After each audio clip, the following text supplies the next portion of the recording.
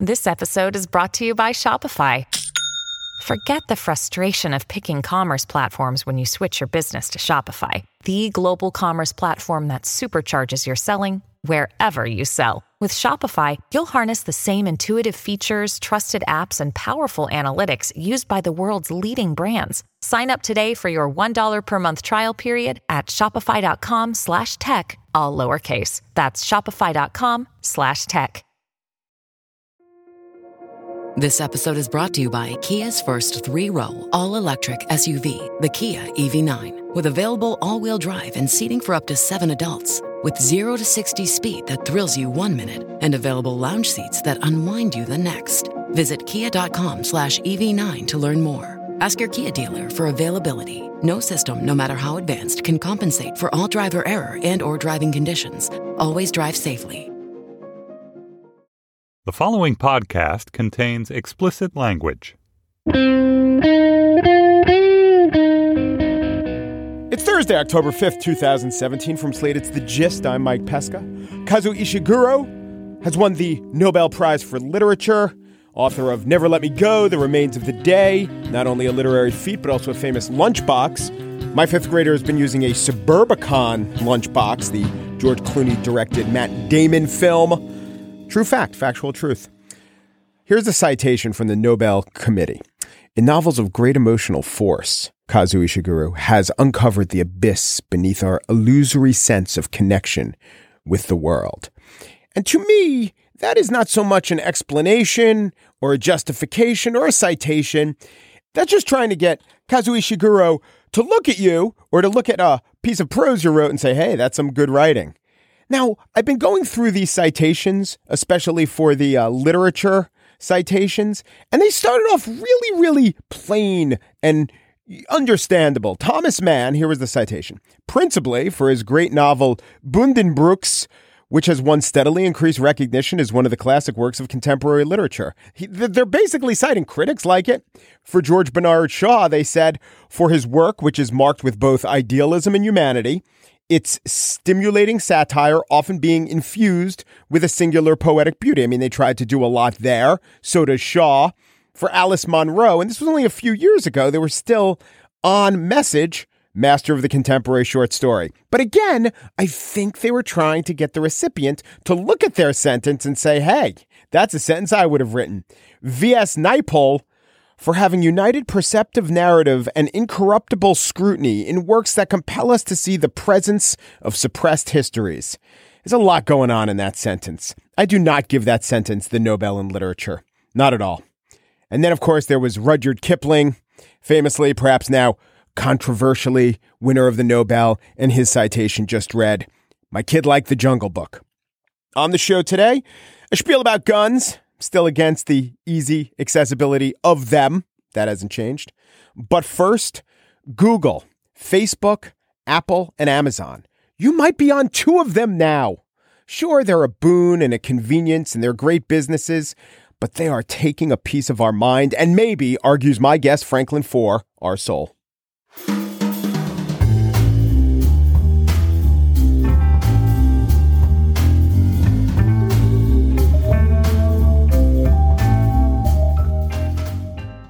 I'm here to tell you about one of the most attractive automobiles you're ever going to lay your eyes on. And it's not just how good it looks, it's everything that can do. For those who embrace the impossible, the Defender 110 is up for the adventure. This iconic vehicle has been redefined with thoroughly modern design. The exterior, which won me over, is reimagined with compelling proportions and precise detailing. The interior is built with integrity, using the most robust of materials. The Defender capability is legendary, whether you're facing off-road challenges or harsh weather conditions.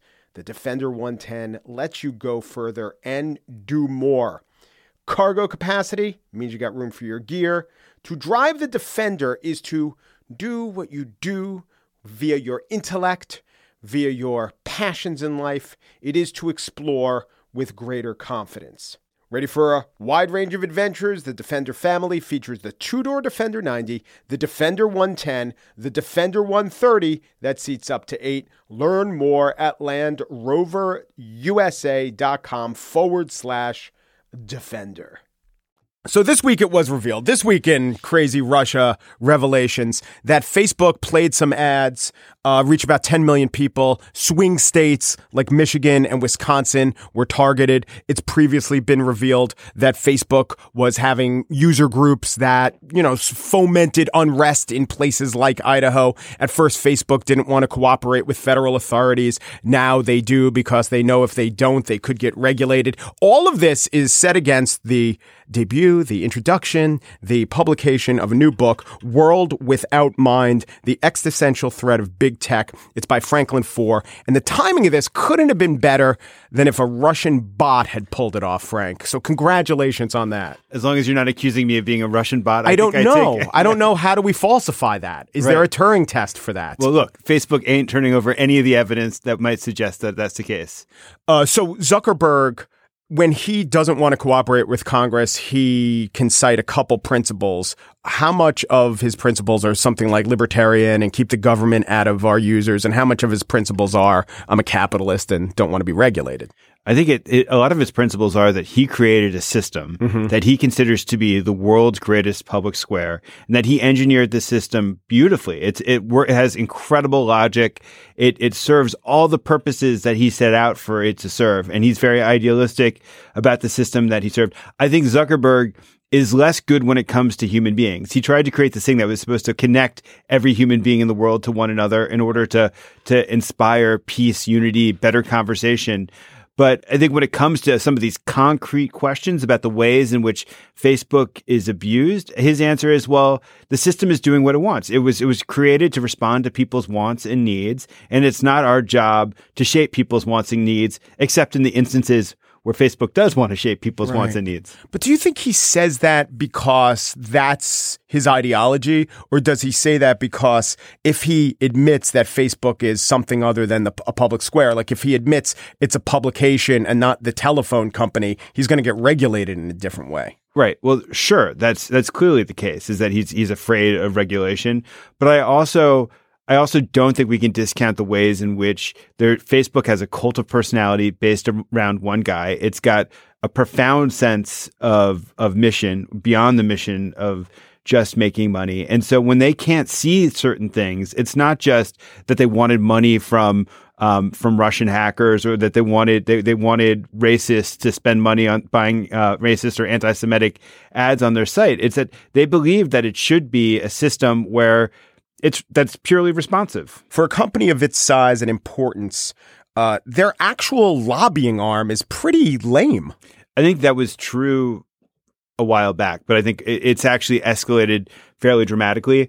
Google spends more money on lobbying in Washington than any other company. Facebook has definitely amped up its lobbying over time. Both those companies have been ecumenical in hiring Democrats and Republicans as hired guns and that's signing up with and so of course they would, right? Yep. They're in the crosshairs. They've been surprisingly slow-footed in responding to the Russia revelations, and I really do think that has to do with Facebook's own self-conception and Zuckerberg being a bit bullheaded about Facebook's role in the world. If your theory is that we need government regulation for companies like Amazon, Apple, Google, and Facebook, Google came into being because of government regulation. Might the unintended consequence of government regulation be worse than free market? Not if the government is consistently vigilant, not if we begin to set standards. I mean, part of the problem is that over the course of the last, say, 20 years, we've essentially adopted the paradigm of these tech companies, which is that competition is always a click away. But I think that you could argue, I argue that times change, right? And that the possibility of that happening grows actually ever more distant. I mean, just look at the way in which startup companies behave now, which is that they aspire to get bought by these giants.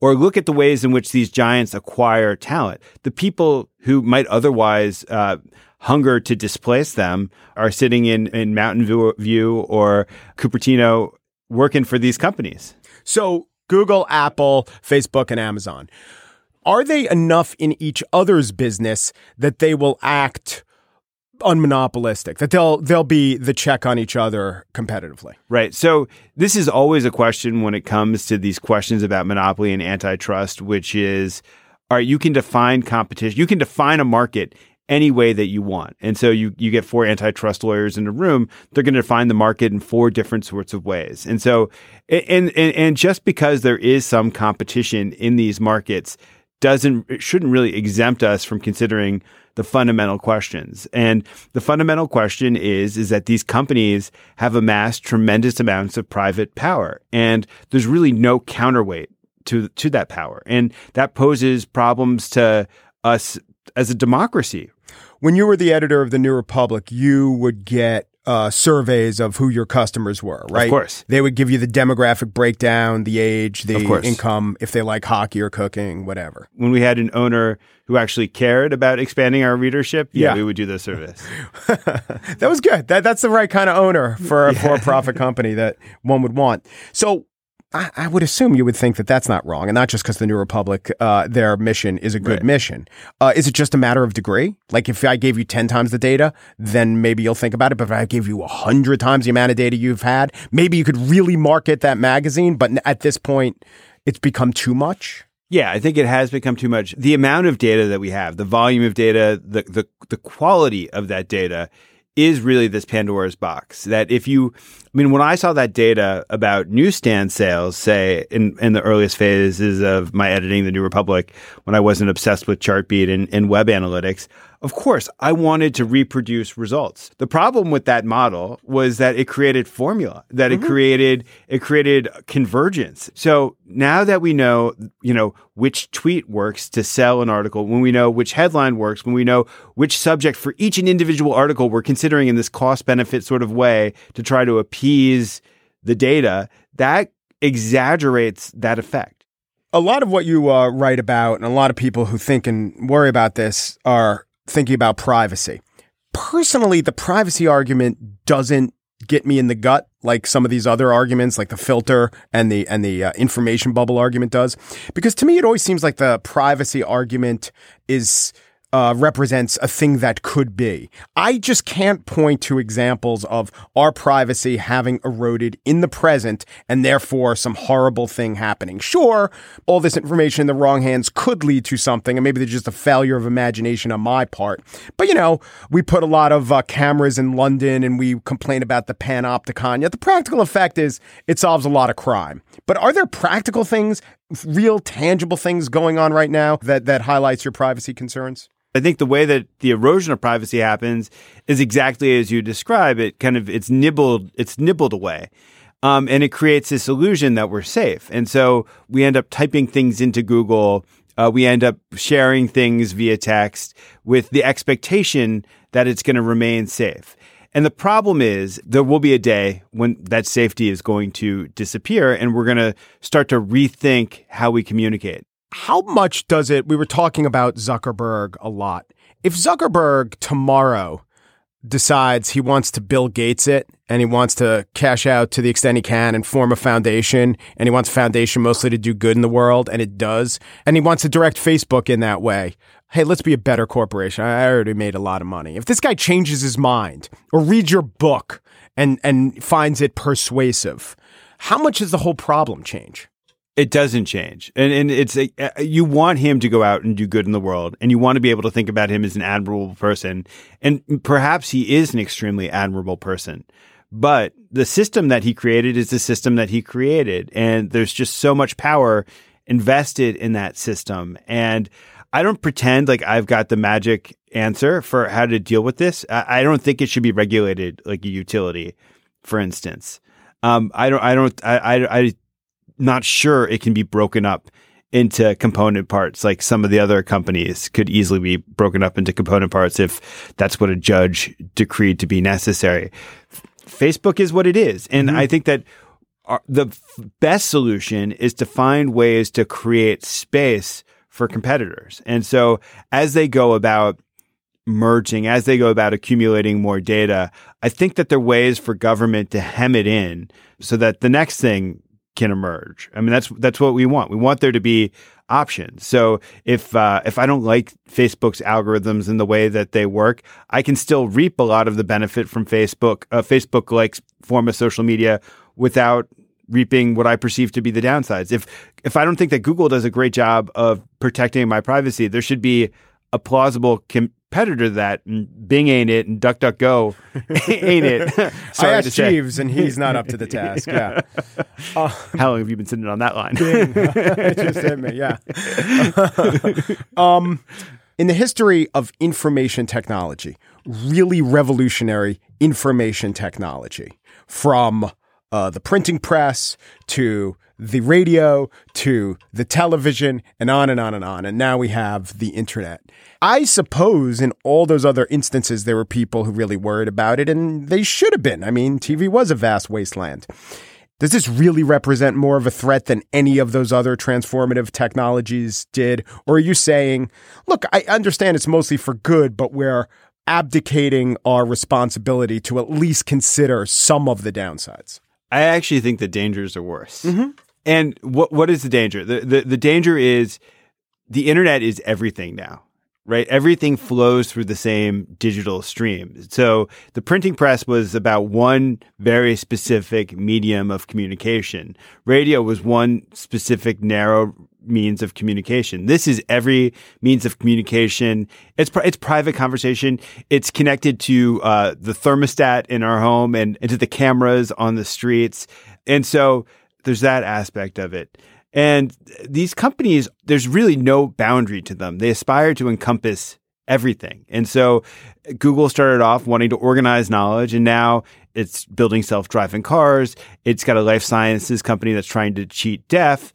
Amazon started off as the everything store, and that's not big enough for it. And so now it's a movie studio. It owns the Washington Post. It owns Whole Foods. It powers the cloud.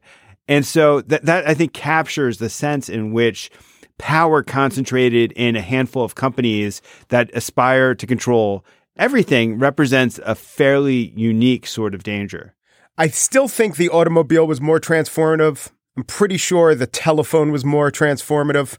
There wasn't one innovation in mass communication. You know, it went from telegraph to radio to, well, telegraph wouldn't be mass communication, going from radio to TV. But the internet's definitely up there. I mean, it's definitely like top 3 or 4. Well, the other thing is that I actually think that it is transforming us as a species in a way that those other technologies didn't. If you listen to Sergey Brin, he talks about implanting Google directly in your brain. And I don't think that that's such a big stretch. Zuckerberg is messing around with this telepathy technology where he wants to read human brainwaves.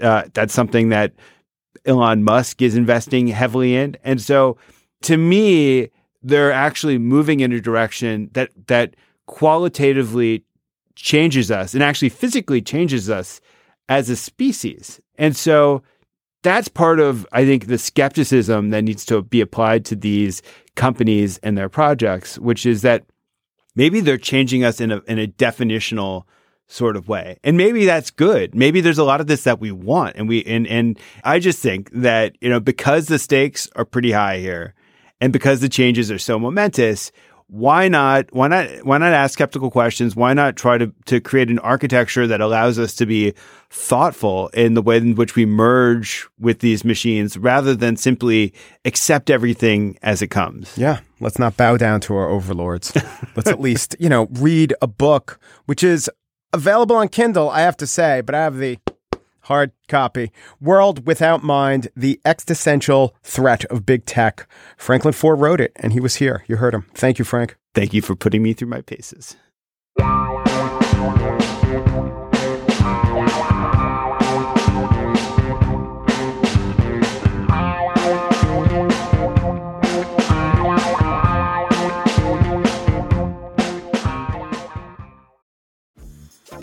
Dreaming of a better sleep? Tossing and turning is not your destiny. And Ollie is here to help. Ollie invites you to sink into sweet, sweet slumber to improve your mental and physical health and overall wellness. More than just melatonin, Ollie's ingredients help you unwind your mind for a delightfully dreamy drift off. Sleep is on the way at Ollie.com. That's OLLY.com. And now the spiel. You know, I like to consider opposing viewpoints, and since I so strongly believe in some stronger gun control measures, I have been seeking out those who don't to challenge my beliefs. Sarah Huckabee Sanders is not the leading light on this issue. Her "what about Chicago?" or "now's the time to mourn, not to act," they're not so much counter-arguments as attempts to stop a charge like a bulletproof vest. And like a bulletproof vest works via interweaving material which tries to dissipate the force of the incoming charge, so must too her array of statements be taken as an overall tapestry, if you will. But she's not really offering real thought-out reasoning. For that, I've turned to the Wall Street Journal editorial board. Yesterday, in a staff editorial, they wrote, "The impulse to do something after an event of such horror is understandable, and progressives believe that every human problem can be solved with a policy tweak." I actually don't believe that. I don't think lying, stereotyping, and ugliness can be stopped with a policy tweak. I happen to think that the legality of lethal weapons can be stopped were you to make those weapons illegal. Now, if this were Somalia, I wouldn't believe that. But in America, yes, with a policy tweak, or what we sometimes call a law when we're not being so highfalutin, you could remove some guns from the hands of some would-be murderers. Of course you could. Wouldn't stop all gun murder. Would stop a bunch of gun murder. You know, enforcing drunk driving laws doesn't stop all drunk driving, does it? But it does stop a bunch. Gun proponents love the argument. Look, what's the point of a gun law? Criminals don't follow laws, which seems more like an argument against laws or lawfulness in general than a specific gun law. Anyway, it's a major strain of argument by those who don't want to pass gun laws, that they won't do anything. Here, the editorial goes on. But since our friends on the left have decided to make this a debate over gun control, someone has to explain why their familiar solutions won't stop mass shootings. They're saying the solutions proposed will be ineffective. And the day before that staff editorial, their columnist, Holman Jenkins, wrote on this theme of legal solutions that just won't do much. Non-meaningful gun regulations, in fact, were the specialty of a Democratic senator who long represented Nevada, scene of Sunday's killings. Harry Reid had a lifetime B rating from the National Rifle Association. And a New York Times columnist on Monday, under the web headline, "Preventing Mass Shootings Like the Vegas Strip Attack," proposed 8 steps that, whatever their slight utility in lowering the rate of other kinds of gun crimes and suicide, even the writer admitted would have no overwhelming effect on gun deaths. That was Holman Jenkins. His fellow Wall Street Journal columnist Dan Henninger wrote about the impossibility of getting any good laws passed. He writes, "Gun control is now the oldest, most sterile, wheel-spinning issue in American politics. It has nowhere to go." It's another big argument that you're not really going to pass anything, so why bother? So let's take all the arguments that the Wall Street Journal and those in their employ are making, and it becomes this. Laws that can pass won't have any effect, and laws that can have an effect, they're just not going to pass. It's not technically circular reasoning. It is conveniently complementary reasoning, and it's not surprising to see that line spring from the minds of people who don't see a problem. They're essentially saying, well, how about we not try a solution? Look, I know that Jenkins and Henninger do think there's a problem in mass murder, but they don't think guns caused it. They think bad men caused it. I would assume they're against the sale of mass quantities of fertilizer that could make a bomb, and grenade launchers and street-legal Abrams tanks, but with guns, it's the people who are the problem. Well, here's the real problem. Some of the solutions that they say won't pass or won't help actually would help. The Journal cites a study that looked at all mass murders from 1999 to 2005, and they say only 27% were carried out by assault rifles. Well, part of the reason for that is that during some length of the survey, assault rifles were banned. So maybe a ban on a certain type of weapon actually shows up in less of that weapon being used. And since that study, 50 people were killed at the Pulse nightclub, 14 were killed in San Bernardino, and at least 58 were killed in Las Vegas. So not by number of incidents, but by pure body count, a lot more than 27% of those killed were killed by a bullet coming from the type of weapon that was once banned, but now isn't. As the Journal mentioned in arguing that a ban on AR-15 type weapons won't do anything, hey, the attack on Virginia Tech was done with handguns. That's true. That is the third deadliest shooting in U.S. history. The first was Las Vegas assault rifles. Second was Pulse. An assault rifle killed most of those people in that nightclub. It was also used in conjunction with a Glock. The Sandy Hook killings, all of those children and teachers were killed with an assault rifle. It was a Bushmaster. The shooter and his mother, one was shot with a rifle, bolt action, and the other was shot with a pistol. And all of these killings took place post the ban on the weapon that was used to carry out most of the killing. And before the ban went into effect, the worst mass killing in America was at Lubby's Cafeteria. That was powerful handguns. But the worst before that was at a San Diego McDonald's. An Uzi did most of the killing. Then Uzis were banned. Now you don't hear about Uzis being used in mass murders anymore. I guess, and that's the rare case where criminals follow the law. Go figure. Mass murders are not most of the murders in the U.S., but it is certainly the case that assault rifles are used in a disproportionate amount of mass murders. So I guess the argument against banning assault rifles is that they will only make mass murder less deadly, and that seems like a good argument to me. Of course, people will have to give up their guns, or not even, they'll just have to give up certain kinds of guns. And when they give up their guns, they're probably going to be asked to give up a sense of comfort, given the number of mass murderers out there with assault weapons. Today, the NRA said it would sign off on a ban on bump stocks. That is something. We don't know if banning this device that allows semi-automatic weapons to act like something close to an automatic weapon will save lives. But if it's not banned and a bump stock's used again in more killings, the NRA will have a nightmare on its hands. Well, an additional nightmare beyond the ones that they and the rhetoricians at the Wall Street Journal countenance all the time.